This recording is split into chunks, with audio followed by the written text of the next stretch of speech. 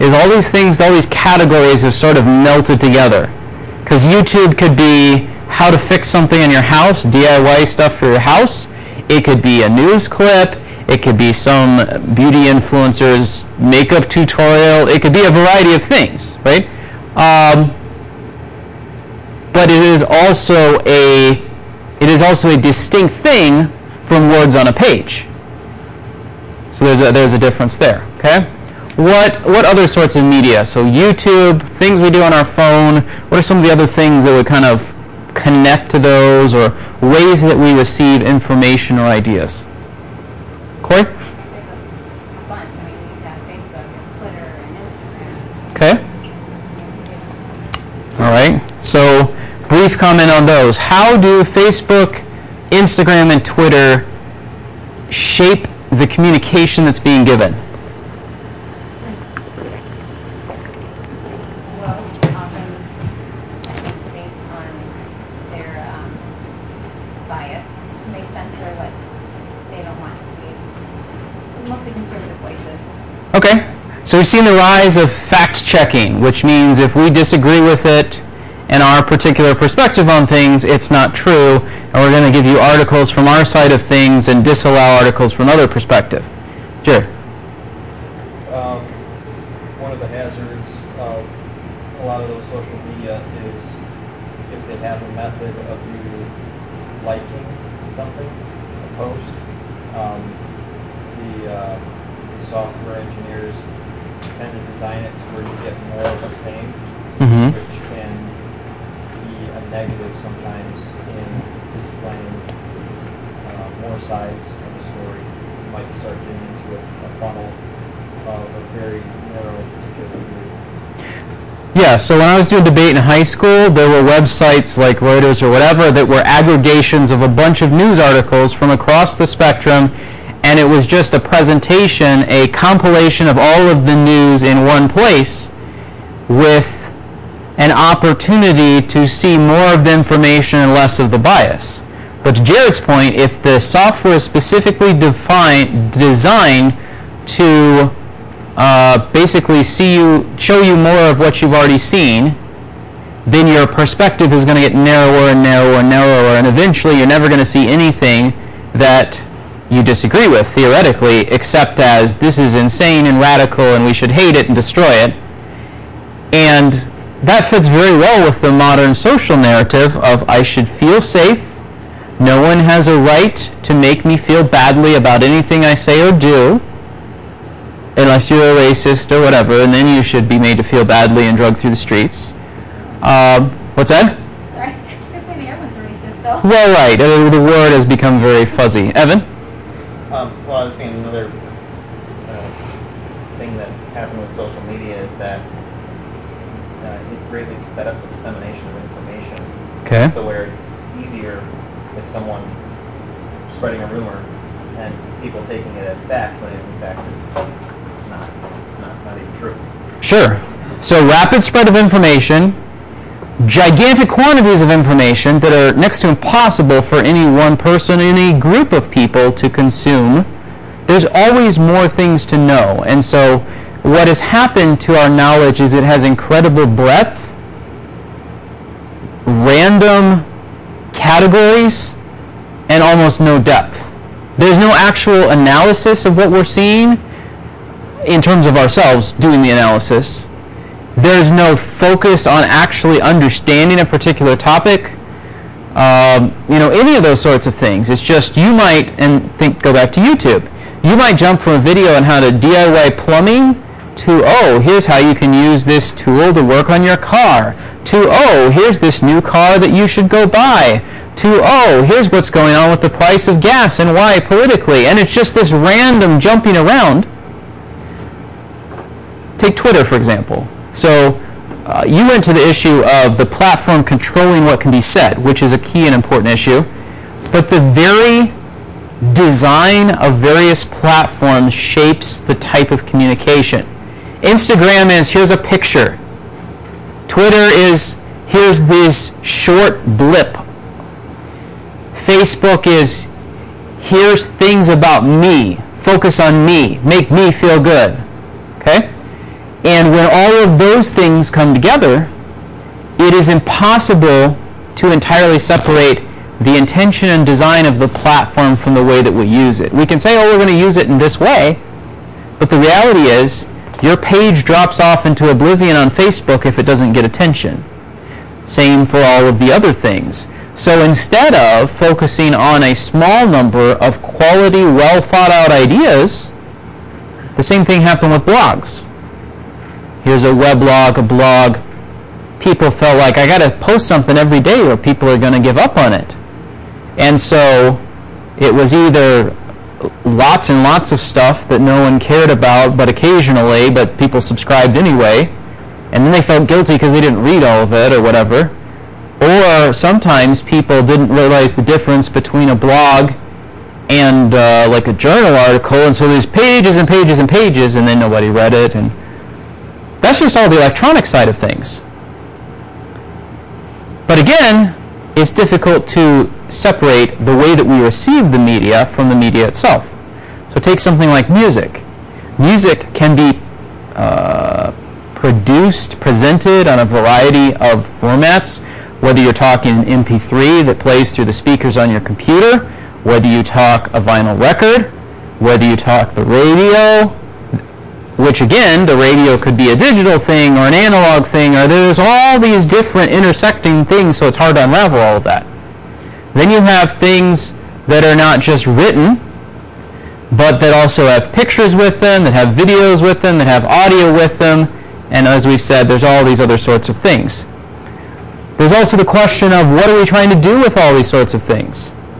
So we tend to think of social media as a way of communicating with people, and in reality, we're not communicating with people so much as shouting, look at me, in a variety of ways, which, if you think about it when you're talking with someone, if all you ever say is, here's what I did, and here's about me, and here's the things I like, that's not really a healthy conversation, particularly from a Christian perspective. All of that is the background before we even get to what the article kind of talks about, which is what's acceptable in the things that we take in. So that's what we want to get to, but before we got there, I just thought we need to think through all this other background stuff. A couple of key, quick points from this about what it is that we take in. In academic circles, there are much bigger issues of a book being banned or censored. I'm not really wanting to focus on that. I'm just saying practically, what does this have to do with our discernment? So this article starts with what are some categories of elements that could be censored. So first off, what is censorship? Censorship is basically saying, this is good, this is bad, we're not going to allow this. Something along those lines. So question 1 on your page there, censorship is basically excluding something for a variety of reasons. Who does censorship? Everybody. Even the ones that claim to be unbiased and a fair platform and whatever else. Whether by accident or by intention, everyone does some sort of censorship. Everyone practices, from a biblical perspective, some sort of discernment. From a secular perspective, limiting or silencing the voices that we don't think should be heard. So that's questions 1 and 2 there on the back of your sheet. So now we're moving on to number 3. What are the categories of censorable elements, as it terms it in this article here? First one will be profanity. So number 1 of the 7 items we're going to write down under number 3, profanity. Profanity takes various forms. It can be sacrilege generally, although we're going to see a couple of other, it's sort of subdivided into number 2 and 3. Some people view terms of intimacy used carelessly as profanity. References to the relationship between the husband and the wife, references to body parts, those sorts of things, that itself is profanity, and it could be in some categories, but we're going to put that under a different one. We're going to see profanity here narrowly defined as basically things like taking God's name in vain, blasphemy, religious sacrilege. Secondly, scatological realism. Okay? Reference to bodily functions. What comes out of your body and various terms to describe it, typically used in exclamation. Third is erotic realism. Physical relationship between a man and a woman or between two people, and spoken of typically in a crude way. Fourth is sexual perversion. That would be the representation of any kind of thing related to the sexual functions of the body outside the parameters of what God has established. So if there's a reference in a book to, let's say, adultery, here's two people, they're not married, they're behaving as though they're married. That would be an example of this category. So profanity, scatological realism, erotic realism, sexual perversion. Number 5 would be lurid violence. And when I say lurid violence, I don't mean the mere mention of violence. So-and-so hit someone. But something more along the lines of, so-and-so punched him so hard that he lost teeth and blood gushed out of his nose, and like lots of description of blood and gore. That's what we would be looking at for lurid violence. Occultism. This would be references to things like necromancy, conversations with the dead, or fortune-telling, astrology, demonic practices. All of these sorts of things would fall under this category of occultism. And the last idea would be, they term it as erroneous religious or philosophical assumptions. We could just say an unbiblical worldview. Probably would be a better summary phrase. Take, for example, I used to really enjoy, and still sometimes, but not as much, reading science fiction. So take something like H.G. Wells' War of the Worlds, in which he envisions an alien society that comes and conquers the Earth, and then the resulting chaos in human society and all those sorts of things. The savior in that story, hope I'm not ruining this for anybody, but it came out in the 1800s, early 1900s. The savior of this story is not God, it's disease. Wipes out the aliens, everybody is saved, hooray, they rebuild civilization. So, it's not a world that immediately has any objectionable elements in it. I mean, the aliens are almost comical in their description compared to the realism we would see today of something similar, but it's an unbiblical worldview. It's a world in which there's no accounting for God.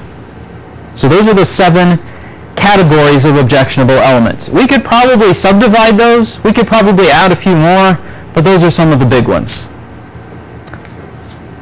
As the article points out, it's easy to pick up on the first 6. If people are dying in a bloody, violent way in a book or a movie, you pick up on that quicker than you pick up on their teaching an unbiblical idea. So it's something to be aware of. The next big idea I want us to think about is, what are some current examples of objectionable material and why they are objectionable? And then we'll get into what some common responses are. Give me some, yeah, Jared. So there was an ongoing debate into the participation of the Harry Potter series based on its display of the occult. Okay. Whether it showed too much positivity towards the occult, rather than the danger that it might hold. And so it played with that in a kind of secular or God-absent storyline. Okay. So Harry Potter books and films. What else?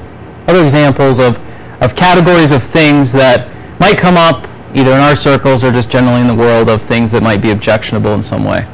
Bob? Well, almost every commercial, TV show, movie, cartoon, children's book has some form of transgender or homosexuality as being normal and acceptable. Okay. Evan? Along those lines, for years now, we've been subjected to almost every mainstream movie or TV show where you have people living together outside of marriage. Okay.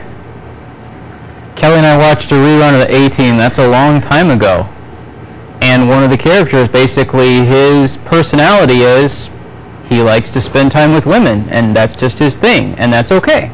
So it's not like this is a new thing. It's been, I mean, that's 40 years ago almost now, and this was going on much longer before that, probably even into the 1950s and 60s, that adultery was normalized in media. Okay?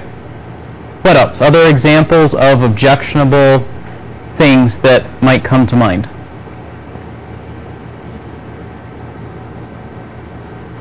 Bob and then Jared. I guess just the absence of the biblical worldview in regards to creation, teaching that evolution, Big Bang, and all that garbage is true, All right. undoubtedly. Okay. Jurassic Park. Who doesn't like dinosaurs? But definitely teaches a very unbiblical view of the world. Any children's textbook on dinosaurs. Billions and billions of years. Here's the Cretaceous period. Here's the whatever period, and all that stuff. Okay, Jared? So I would categorize them as like good guy versus bad guy investigator shows. Okay. But you always struggle with the first season might be pretty harmless in some ways, and then every season it starts taking on cases or scenarios that get a little bit more difficult when it comes to the topic. Yeah. And then eventually it's like that's going a little too far, or like Law and Order, or NCIS. Usually I think they're so popular because they held the line a little bit on some topics, but other things like Criminal Minds, I never could get into that because it was just too much. Yeah. It got too much into the criminal aspect of it, the violence and the darkness. So Okay. those are always very popular. They're still around. Yeah. We could give tons more examples, but for sake of time, let's move on. I think we know some examples now, okay? Number 5, 3 common approaches. Kelly highlighted for me, actually, that the article mentions 4, but I won't say what else she said about the article, but she helped me out in that respect. Permissivist view. So basically, the person who says, we could give this whatever label, as the person who says, doesn't matter what you do. They have somewhat the attitude of the Corinthians. We're Christians, no evil can touch us, God's in us, so we're good. So just a very loose view about interaction with things that are sinful. Usually, highlights 2 things here. Why is it allowed? There's other good things in it, or we need to have an honest view of life. We're just trying to have a realistic perspective on how the world is. And those 2 things are not necessarily false. Often, in something that is objectionable, there is at least some good in it. Sometimes not at all, but often there's at least some good in it.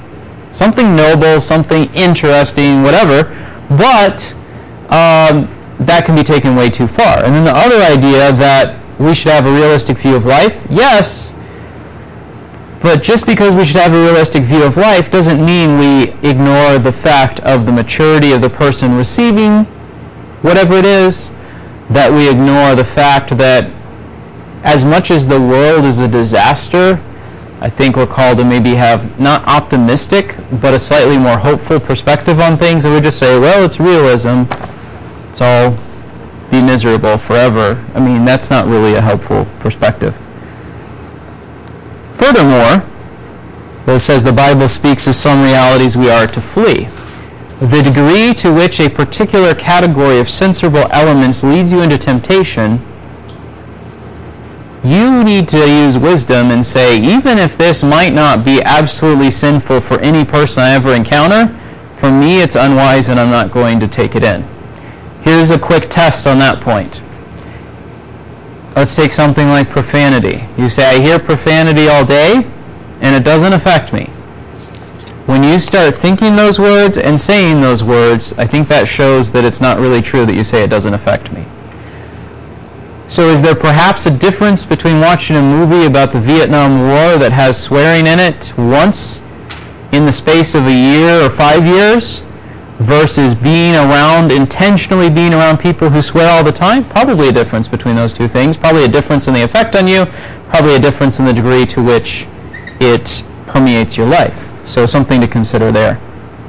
The other extreme, like way on the other side, they label here as the exclusivist view. No bad things ever. If evil is evil, we should never be exposed to it. there's a degree to which I think we should be more sympathetic with this perspective. If we're going to err on one side, we should err on the side of less contact with sinful things. That being said,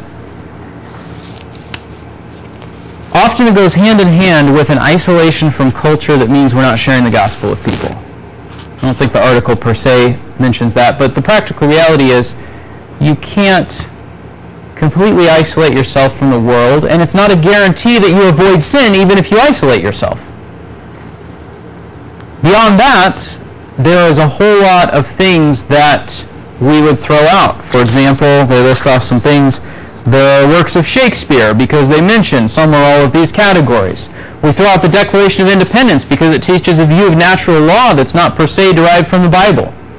We throw out the Constitution because it says certain things about slavery that are inconsistent with the idea of all people being of equal value in God's sight. You know, things like that. Now, if it were the case that this was the correct position, those would be reasonable sacrifices to make. But we have biblical examples of people who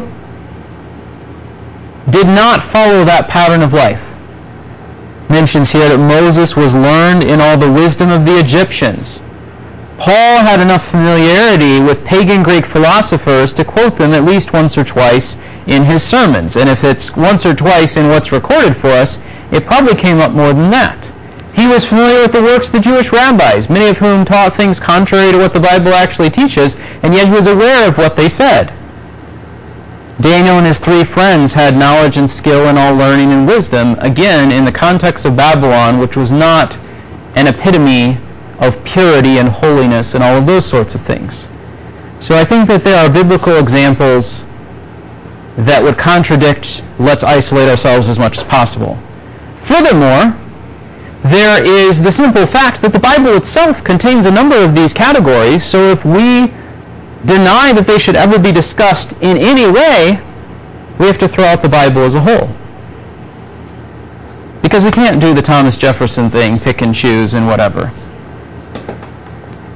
Profanity. Say we not well that thou art a Samaritan and has a devil. They're basically cursing at Jesus, more or less. We don't probably pick up on that because we don't talk that way. But they're more or less cursing at Jesus. There's scatological realism, a man named Rabshakeh in Isaiah 36. There's erotic realism, the Book of Song of Solomon, which often the solution has been, let's spiritualize everything, make it about Christ and the church, and that doesn't seem to be what it was actually about in its original context for its original audience. There are realistic depictions of sexual perversion. It's mentioned that here are the sins of Sodom. It's mentioned that here is the disaster that went on during the time of the judges. It's mentioned that Potiphar's wife tries to seduce Joseph and get him to commit adultery with her. Lurid violence. Joab's murder of Amasa in 2 Samuel 20.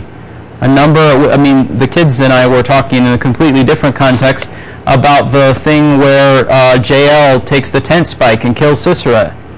That's a pretty luridly violent story, the thing about Eglon.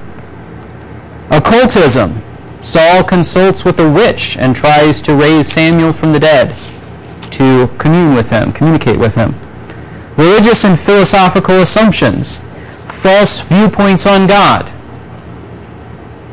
Balaam, to some degree, some of the representations by Job's 3 friends, the attitudes of the Pharisees are depicted and not excluded from the content of Scripture.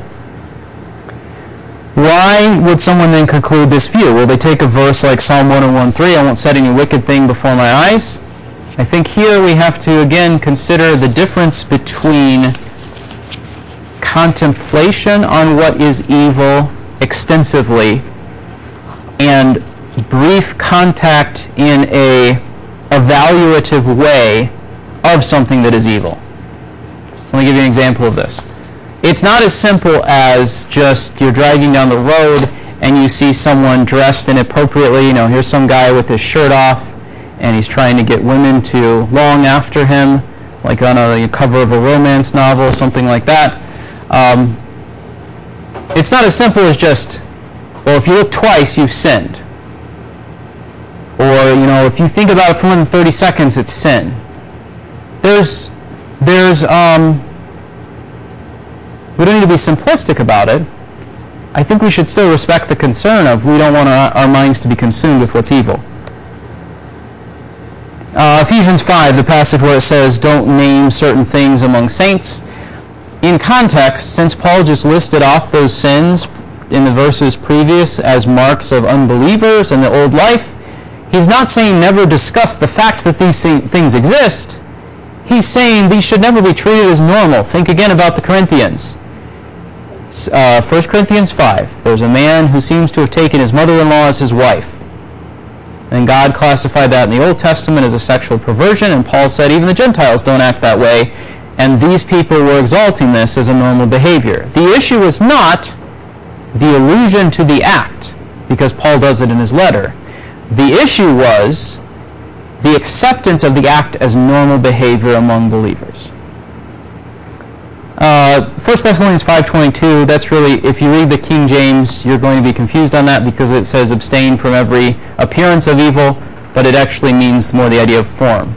And that's just how language has evolved in the last however many years.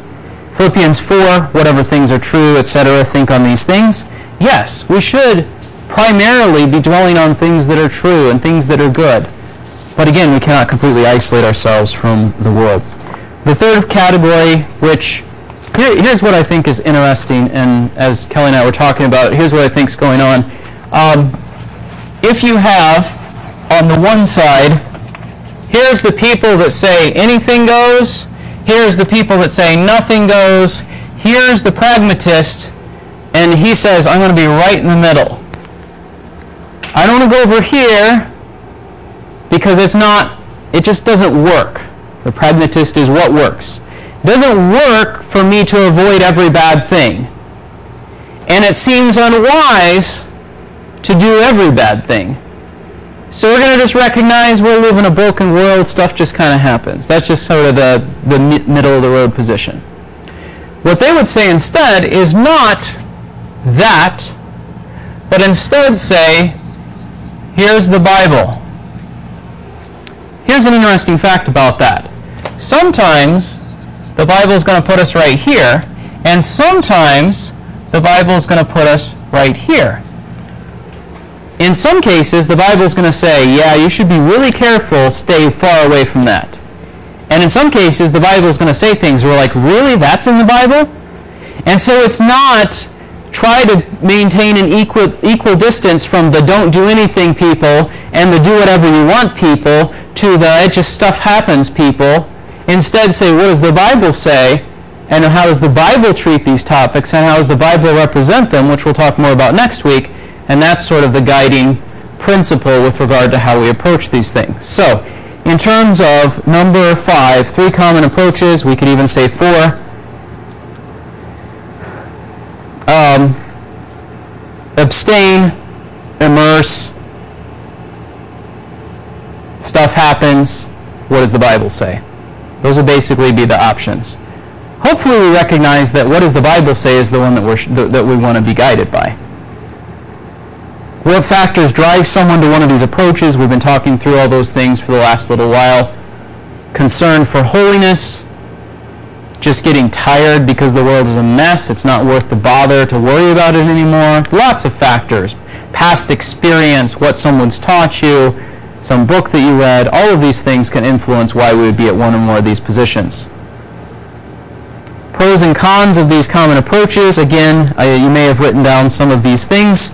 The practical reality is that if we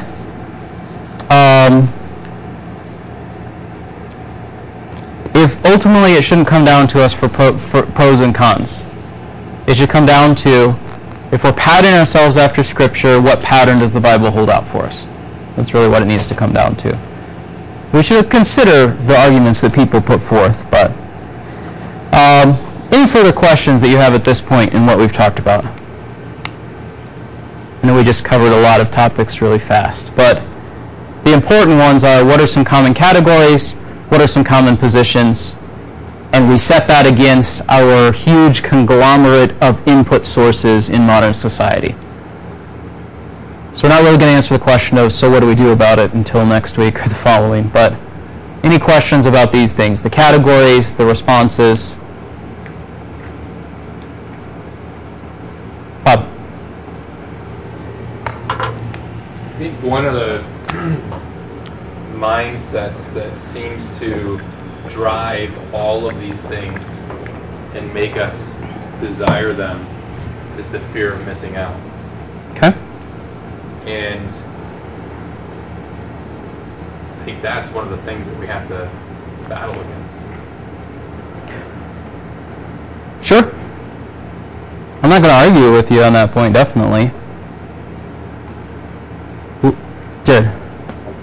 I think one consideration is textual versus video. Okay. Multimedia. That even some categories can be tolerable, or topics tolerable in text, whereas I think visual is far more impressive on someone. That a 10 spike scenario to someone in a text, it feels, yes, it's violent, but I would prefer reading about it than probably seeing it. I think that's another good point. Yeah. So, it does a little bit of shielding, sure. being in text. One other interesting point, kind of springboarding off of that, is Mel Gibson did The Passion of the Christ a long time ago now, but it was interesting to me seeing clips from that relative to the biblical text, how his Roman Catholicism background anyway, I'm not saying he's an avid or devout Catholic, how the emphasis on the physical suffering of Jesus overshadowed any of the spiritual components, because that can be made clear by phrases like, my God, why have you forsaken me?" in a way that just a bloody death pictured in a video doesn't do. And so it can potentially have an impact on the message too when we try to, I'm not saying any Jesus movie is bad, I'm just saying it's interesting, at least in that one instance, of how that changed the emphasis at least. So lots of other things that we can certainly continue on with regard to this. I'm looking here, I don't have the additional pages. Basic idea that we're going to get into next week is, here's the categories, here's some common positions. If we say we want to be biblical, how do we go about evaluating these things? And so there's 3 principles that are highlighted in the article, and I think we should probably discuss some of these other things that you've mentioned as well, with regard to how do we decide then, not in a generic sense, but personally, should I read this book, watch this movie, listen to this song, and all of these other sorts of things. And even beyond that, what's our response to media in general? How much time should I spend with it is probably even the biggest concern in our society, because it's really easy to be drawn in those things. Evan, you had a thought? So we finally get a solid answer on Harry Potter next week, right? I will give you some thoughts on it, yes. Careful, sooner or later you got to bring up Marvel. It's true. Yeah. Any other thoughts here as we wrap up this first sort of introductory background kind of discussion? No. The government would survive without the Christian. The Christian would survive without the government.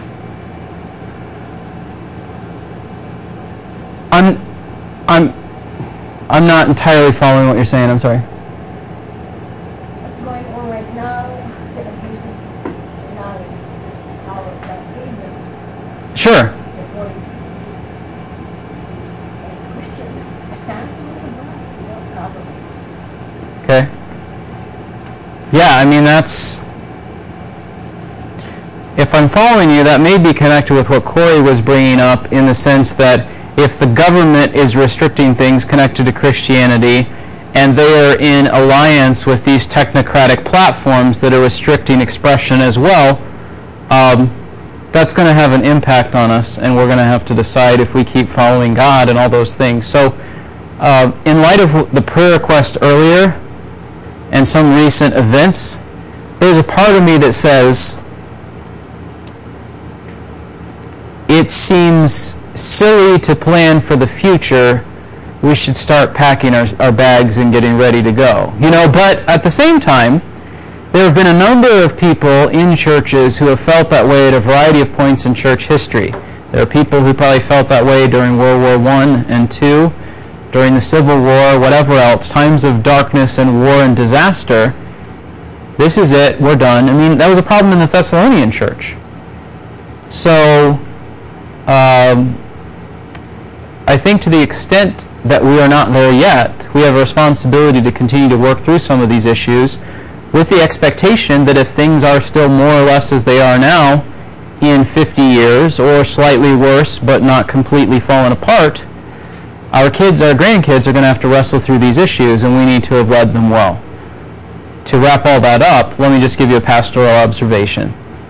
My concern with thinking through some of these issues, particularly from the background of having been homeschooled and having been in a Christian school, and now teaching in a Christian school, you ultimately are responsible before God for how you parent your children. My observation is that the parents who tried to shield their children from any form of evil, I experienced some of this in my own life. And I'm not blaming my parents. I'm not saying they sinned. I'm just saying there was probably more on the side of let's come over here than there was of let's be here or here. If we have this goal untethered from Scripture, about which our children are not convinced, the minute they walk out your door, they're going to probably land over here. This is the challenge of Christian schools, Christian colleges, homeschools, a variety of churches. So my goal pastorally is to say, you are going to encounter evil, and on that point, this viewpoint is correct. You are going to encounter evil. You cannot leave this world. You cannot hide away forever. You will encounter it. Are you going to be prepared to respond to it in a biblical way because your perspective on the evil issues has been shaped by the Bible? Or are you going to be ill-prepared for the evil because you had no idea about it? Or are you going to be ill-prepared for the evil because you've lived in it for so long it doesn't seem bad anymore? And so my goal pastorally is to say, let's not shy away from topics that sometimes the church has been afraid to discuss. We should understand what a healthy marriage looks like, all of its aspects, and not act like that subject is taboo. Now, age appropriate, wisdom, yeah, all that needs to be a factor, but let's not avoid the topics that God discusses in the Bible. Let's not be simplistic and say something like, well, the reason that kid went bad is because he got in with the wrong friends, and because he played video games, and because he listened to this particular kind of music. All of those things can intersect with someone walking away from the faith that we thought they professed as a child, but they in and of themselves are at best symptoms, not the root cause. And so I say all that to say, I've talked with, the first comes from observations when I was a homeschool kid and seeing friends and other people I knew walking away from the faith. The other comes from the side of the grandparents looking at that happening with their kids and saying, what happened? They went to a Christian school. They did all the right things. Everything looked good on the outside. What happened? And the reality is, they were not convinced of the truth of Scripture, which I recognize as God's work. But I also think there's an element to which we have a responsibility to guide them through the evils that we encounter in the world in a careful way, but not in a way that ignores the fact that we live in an evil and broken world. And so that's a challenge. And so probably the biggest thing I would urge you guys to do to go home from this is to pray and say, God, give me wisdom to do this with my kids. I need that wisdom. You guys need that wisdom. Those of you who have grandkids need that wisdom with your grandchildren. Those of you who are not yet married need that wisdom someday as well, and in the decisions that you're making now. And so my goal is not everybody agrees with everybody. That's the way I wanted to land. Each people, let them be fully convinced in their own mind. God has given us each consciences, and so to Evan's point, we'll just use that example. If you say it's okay for me to read Harry Potter, and I say I'm not sure, and someone else says absolutely not, the goal is not that we have absolute agreement about is this specific thing okay. The goal is that all of us are drawn closer to biblical principles to have a grid to evaluate all those things. And that's what I'm working toward. All right. We will wrap up there. Mary, do you have any prayer requests, updates to share? I'm not sure if you can hear me. Sorry.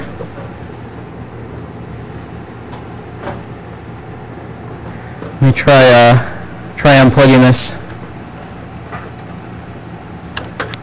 Whoops.